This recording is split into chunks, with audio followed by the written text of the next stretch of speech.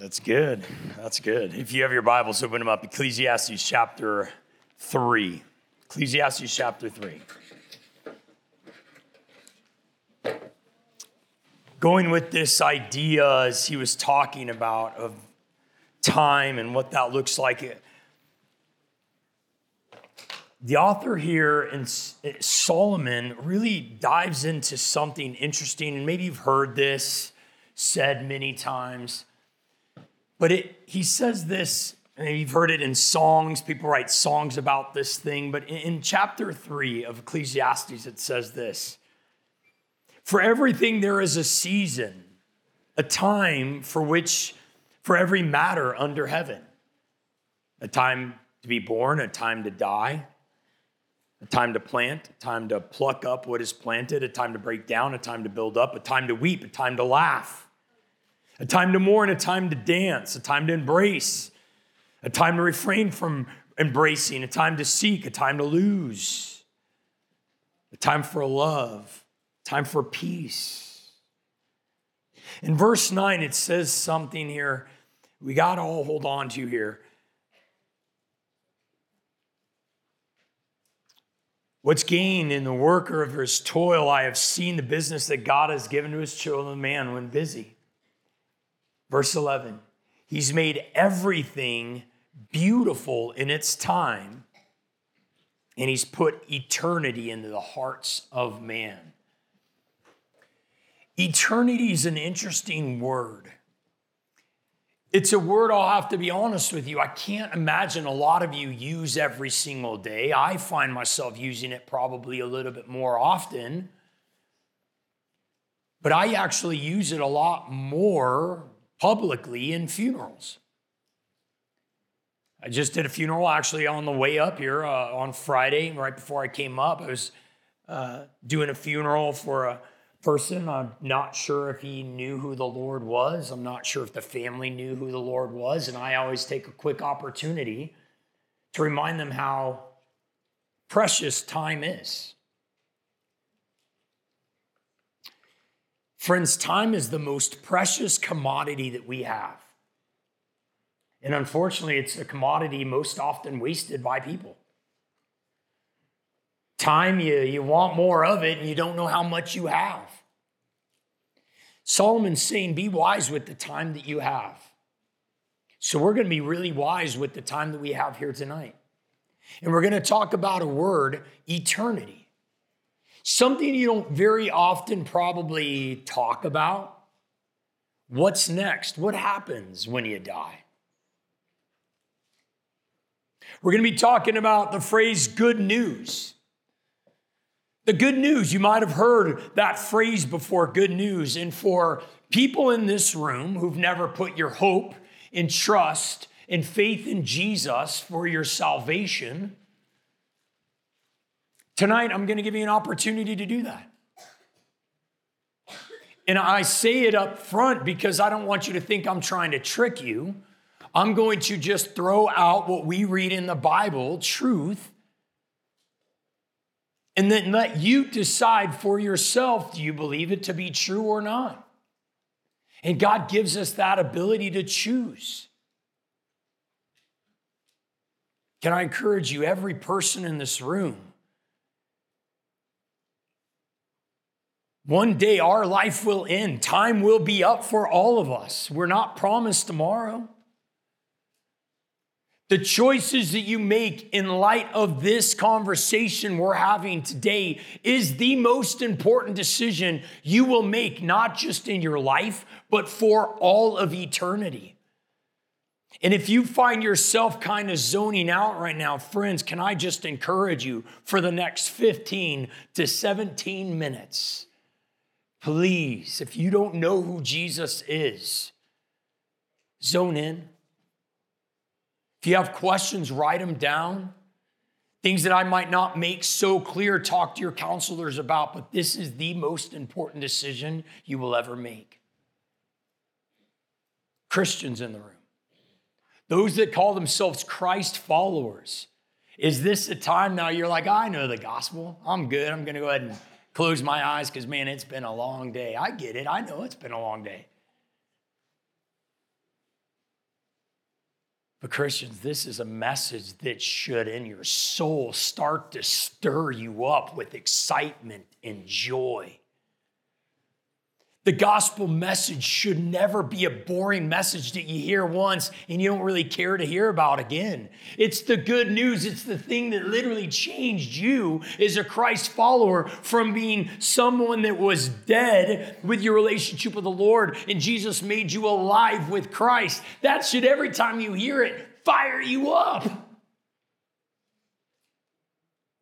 I encourage you, don't fall asleep.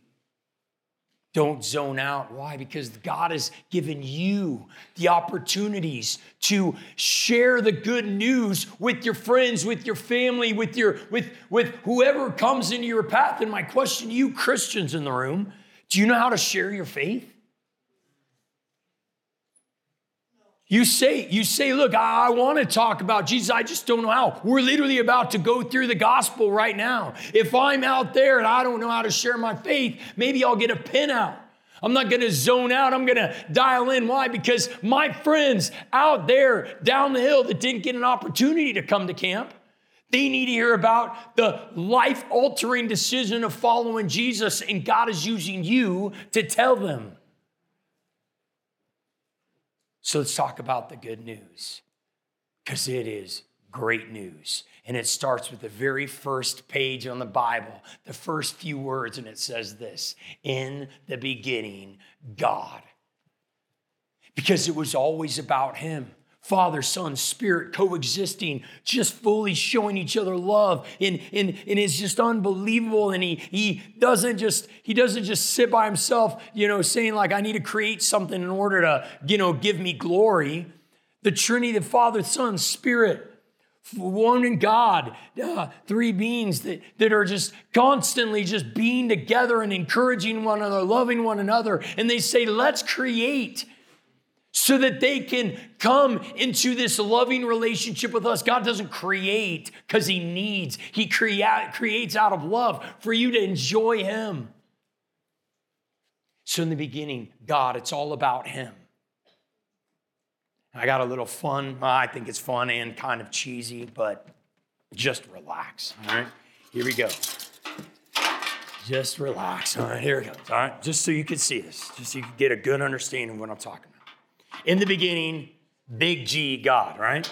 And I kind of put on there things we talked about again with God, right? That he is creator, he's eternal, he's love, he's personal, he's holy, he's set apart. He's everything that we truly desire. And it says, in the beginning, God, what's he do? Create. Create what? Everything around us. You see, everything around us, God creates. He spoke into being, and it happens. And not just spoke and leaves, it says that he sustains, he holds all things together. And he doesn't just create the world around us, he creates, get ready, drum roll please, us. He creates us. And here's what I like about this silly little illustration.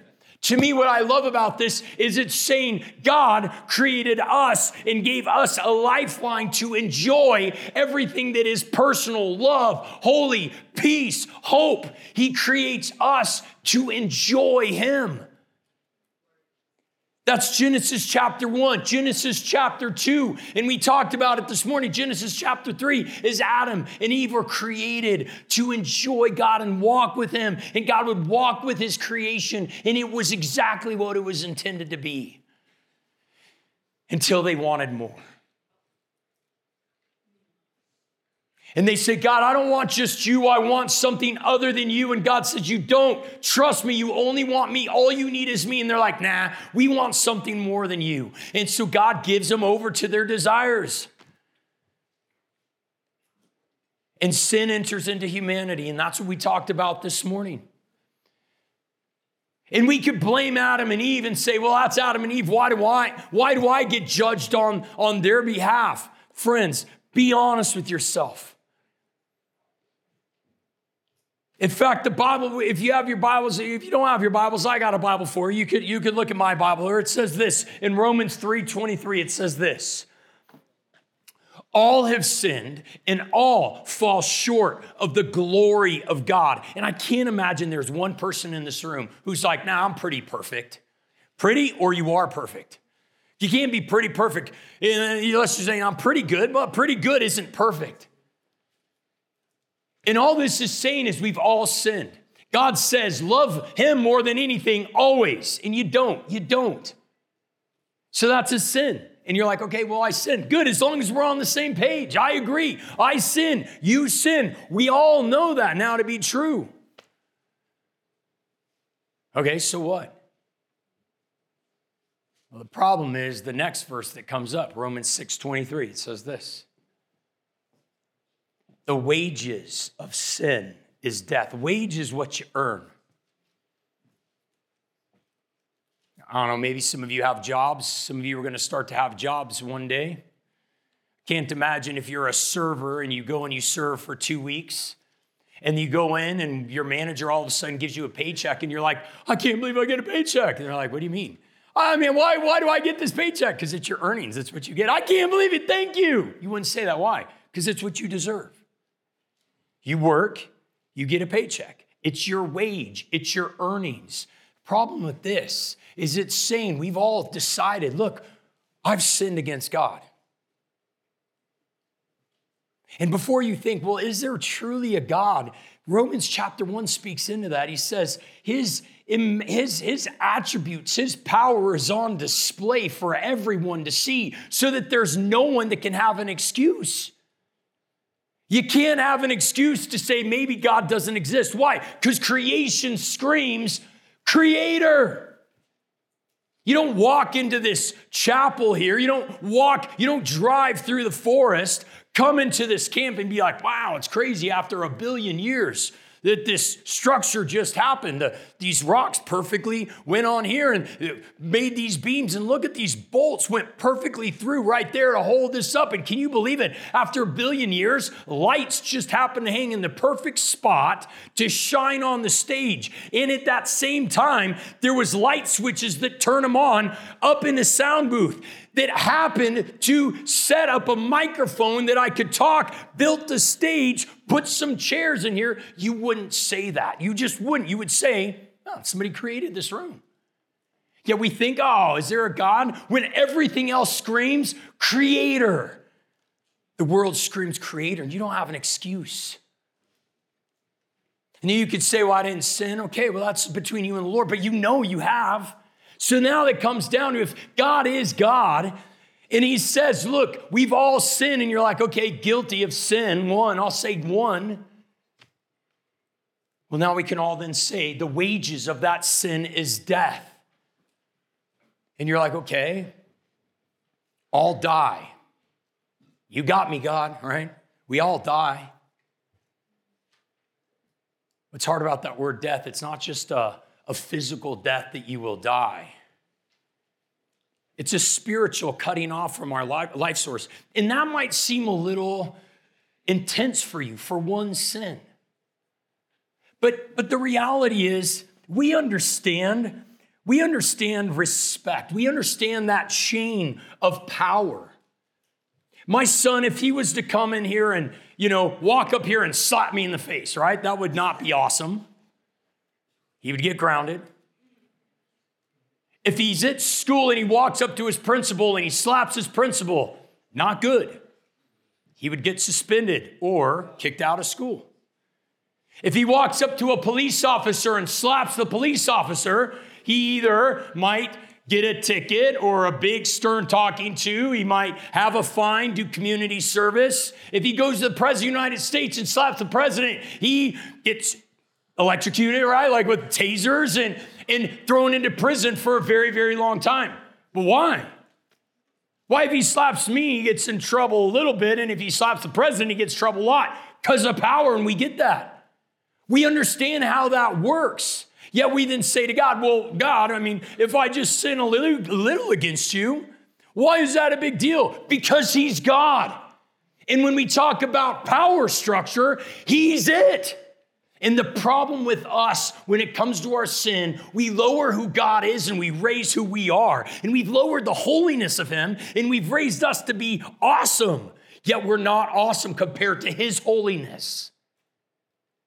So when he says, you've sinned against me, Rebellion is a big deal. You want something other than me? I'm telling you, you don't. And you say, I do. And he's like, you don't. And you say, I do. He says, then I'll give you what you want.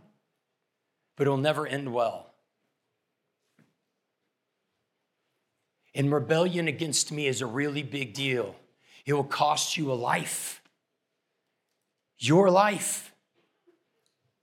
Not just a physical death. But listen, if God is who he is, holy, set apart, unlike anything, that he's true love, that he's full satisfaction, that he's hope, that he's peace, all those things that I know you're longing for, so am I. And he's created us to enjoy him, and he's given us this lifeline to him.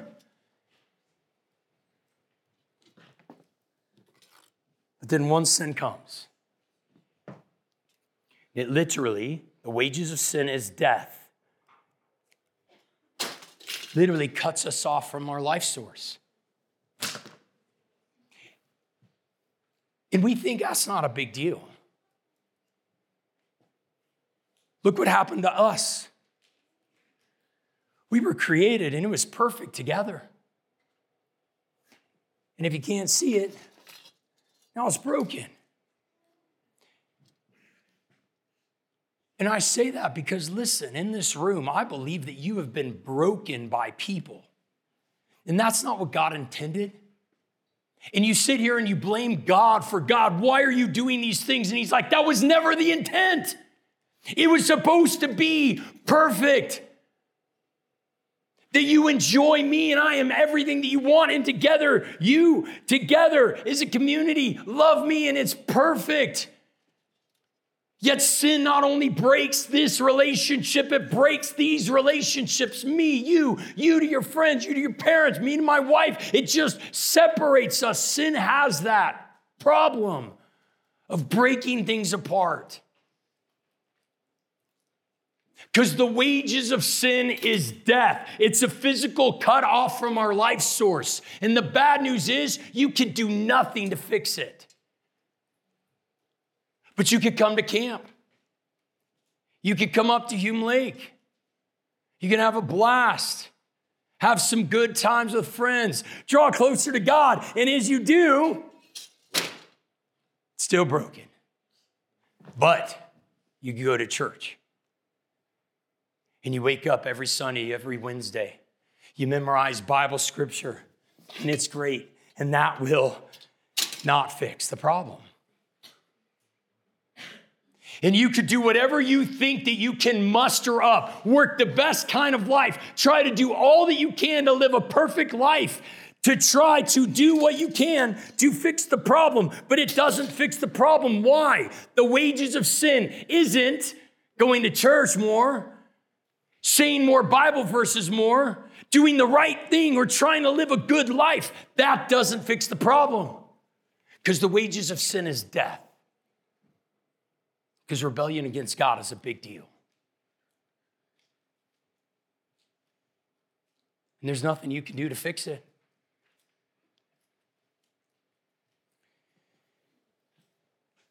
We are literally cut off from our life source.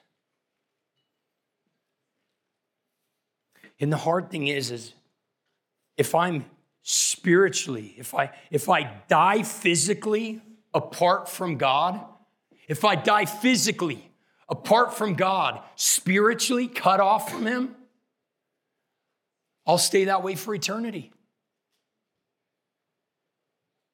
If I die spiritually and physically cut off from God, I'll stay that way for eternity. That's hell.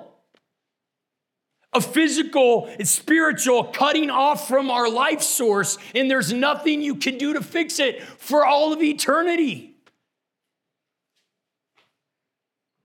Someone has to pay the price. You have to pay for your own sin. I can't pay for your sin because I got sin I've got to pay for.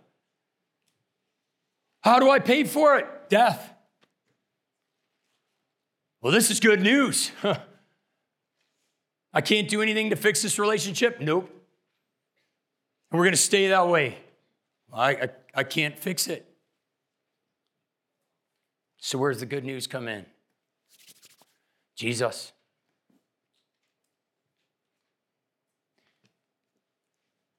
Let me read here. I've got my Bible here, John 3:16.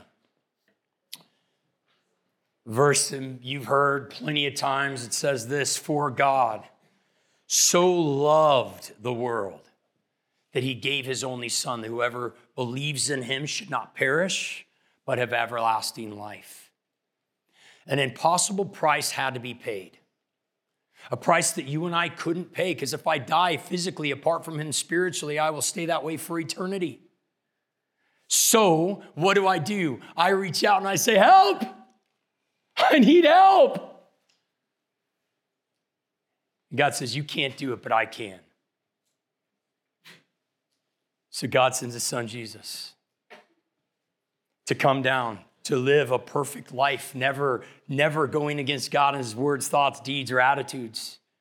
Always looking in obedience to the Father. You see, Jesus didn't come just to go to the cross, which he did go to the cross, but he comes to show us what obedience to the Father truly looks like, what it looks to be perfectly human and living in obedience. And Jesus is now going to go to the cross. He's going to die a sinner's death, and he's going to pay that price for me and for you. God says, you can't fix the problem. Only I can fix the problem, and I'm going to fix the problem. One of my favorite verses.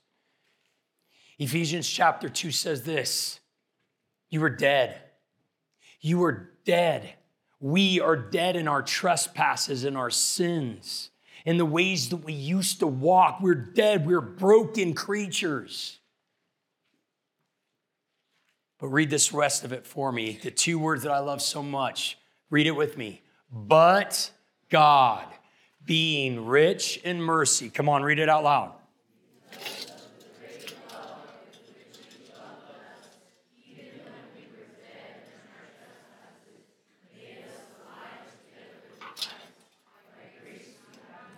By grace you have been saved. By grace. Not by works. You can't do anything to save yourself, to connect you back to God. You can't do anything. So Jesus coming down, being fully man, which means he can pay the price for my sin as a human representative. And being fully God, which means in his divine nature, he could pay sins for all of eternity. Fully God, fully man, goes to the cross and dies in our place. And on the third day, he doesn't stay dead. He is dead. He's in the tomb. On the third day, he rises again, conquering sin, conquering death, and showing that he alone has the power to make dead things live, to put broken things back together. And as we see this, right, we see this idea of us being united once again to our life source, not by the works that we've done, because we can't do anything, but only through the cross. He's it. He's the pathway. So when Jesus says, hey, I'm the only way to the Father, and we're like, well, come on, there's got to be other ways. What other ways? The penalty of sin is death. You can't just try to do better things because you got to pay for that penalty. 1, 2, 50, doesn't matter. One sin separated that relationship. And one act of love by a loving God pays and restores this beautiful relationship that, look, we now get to get back in community with him who is our life source. It's restored by Jesus alone. It's by grace we were saved through faith in him. So what does it mean? How do we do it? I'm glad you asked. Romans chapter 10 says this: if you confess with your mouth that Jesus is Lord and you believe in your heart that God raised him from the dead, you will be saved. For with the heart one believes and is satisfied, and with the mouth one confesses and is saved. Belief is an interesting word, isn't it? I wish you could say, hey, if you look at a picture of Jesus, you're saved, but it doesn't say that. if you believe in your heart, if you confess that he is Lord, that he is who he says he is, and he can do what he said he would do, you believe that he was raised from the dead, that he is the only way back to the Father, then you'll be saved. Recognizing that you need help. Recognizing your need and want for him. And recognizing he is the only way to it. It says that you will be saved. You're giving glory to him because he deserves it. 2 Corinthians 5:14 says this, as we do that, the love of Christ controls us, or it compels us, it encourages us to move forward, because we have concluded this, that one died for all. Therefore, we all have died. He died for us that those who live might no longer live for themselves, but for him, for their sake, was died and buried and was raised again. That your life isn't your life anymore. Like the video was talking about, he's like, I'm nothing, I own nothing. And I'm going to fast forward and ruin it. I'm sure it's probably going to say it's because he recognizes his need, and everything in his life is God's. The talents that you have, the abilities that you have, they're God's. If those are putting your hope in him, it pales in comparison to him. So your life is no longer yours. You're living for him is what you want anyway, right? Because if you want to be broken down here, like the world is broken and you know it's broken, you know it's sideways. You're looking around, you're like, man, what is happening in society?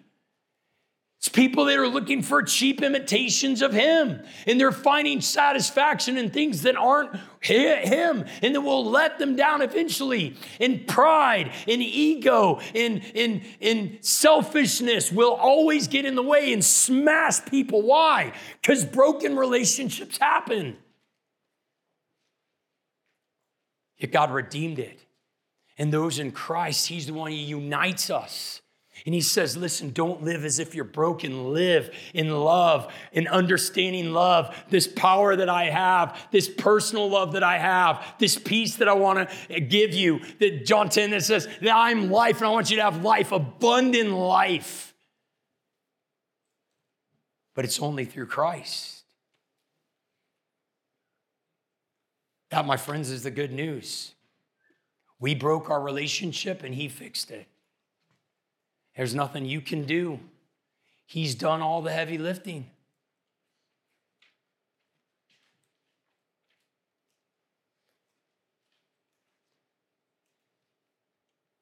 I don't know what else God has to do to show you his love for you. He gave up his son so that you would have life again. And if you choose to say, I don't want you or your son, then he'll grant you that. And he'll say, you have none of me or my son, not just in this life. I will grant you that for all of eternity. Just as the opposite, if you say, look, I want you and I want your son, and he says, then you not only get me in this life, you get me for all of eternity.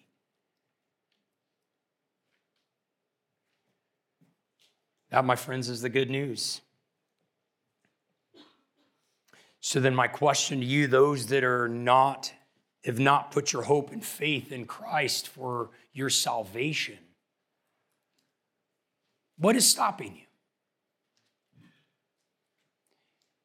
And that's a rhetorical question. Again, a question that you need to wrestle with your own mind and heart. Are you trying to earn God's love? Are you trying to equal out? I won't do as many bad things as good things. And at the end of the day, God will say, you did just enough. Where do we see that in the Bible? Nowhere. We see we are broken, and one sin equals death. But the free gift of God is eternal life through Jesus Christ. That's it. We can't earn it. We don't deserve it. It's called grace. So, I said it at the beginning. Those that have never put your hope and faith in Christ, tonight maybe you're saying, okay, it makes sense. I get it. I've sinned against God. I understand the consequences of that. I need help and I need Jesus. And you want to put your hope and faith in Jesus, not just in this life.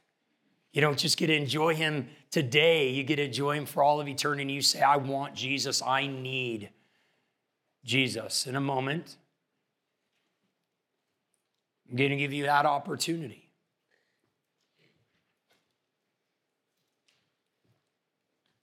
I want you to bow your heads for a moment. I don't bow your heads to pray. I bow your heads because I want you to get quiet. I don't want you looking around. I don't want you being distracted by your friends. This question has eternal perspective.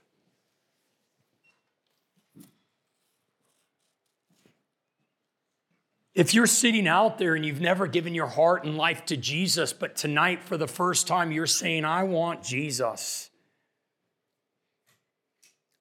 Be curious, maybe if you could just look up. Look up at me. Maybe look at a counselor. Counselors, feel free to look up too. Take a look at your students. If you're out there and you're like, student, you're knowing I need Jesus. You give a little wave to your counselor. Make eye contact. Saying, I see you. I have questions maybe still, but I need to start moving in this relationship with the Lord. Thanks for having that boldness to look up.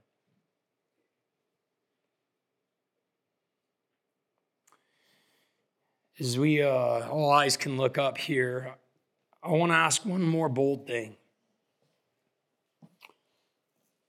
Those that are for the first time saying, I want Jesus.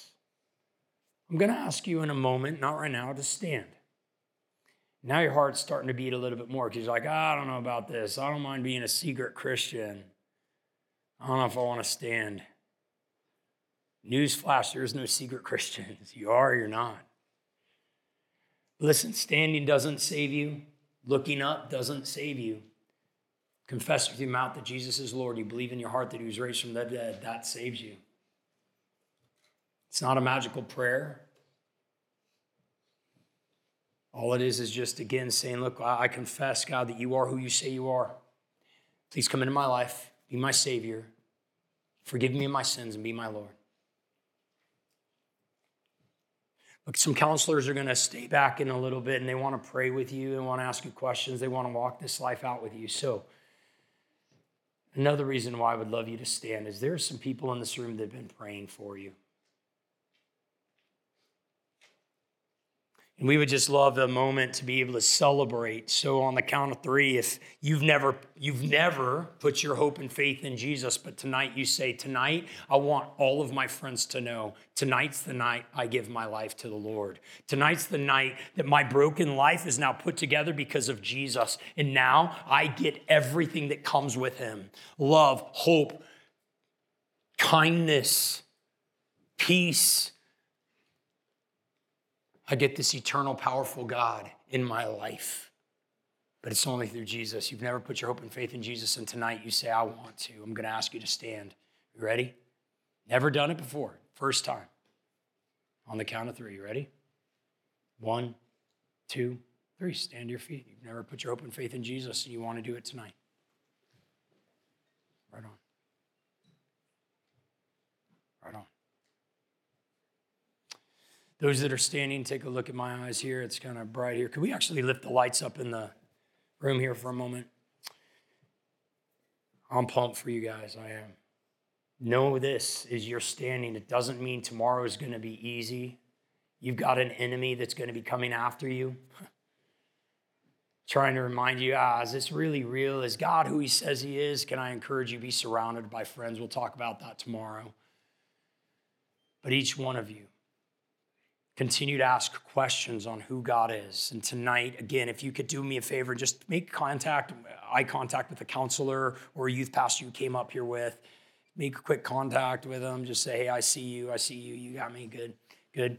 All right, now here in a moment, here's what we're going to do. I've been hearing you guys scream for Brumaki all day long.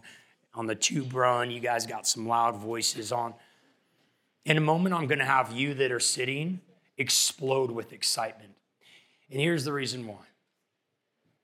There are people in this room that literally were dead and broken and didn't have a relationship. And because of Jesus, their lives have been restored to new. And I want them to hear this excitement in the church body, of excitement of you wanting to have been praying for them, come alongside them. If you feel you got to get out of your chair and give them a hug, feel free to do that. But I want this roof to be blown off by the excitement so that those that are standing understand when life might get hard, you've got a body of believers here that are excited, screaming and cheering, saying, let's go forward. On the count of 3, you guys got me on that? I want you guys to make some noise, give hugs. It'll be a celebration on the count of 3. 1, 2, 3, make some noise!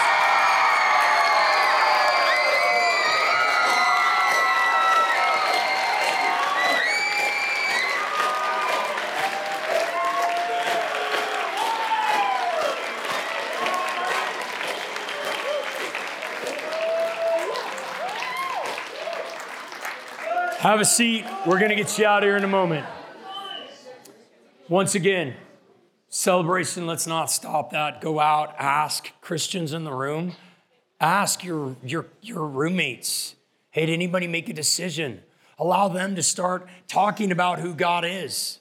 You share your testimony, awesome things will start to happen. If you didn't stand up tonight, but you know you feel like that you want to give your life to the Lord, it's too late for you. I'm just kidding, right? Like, you can do it. Listen.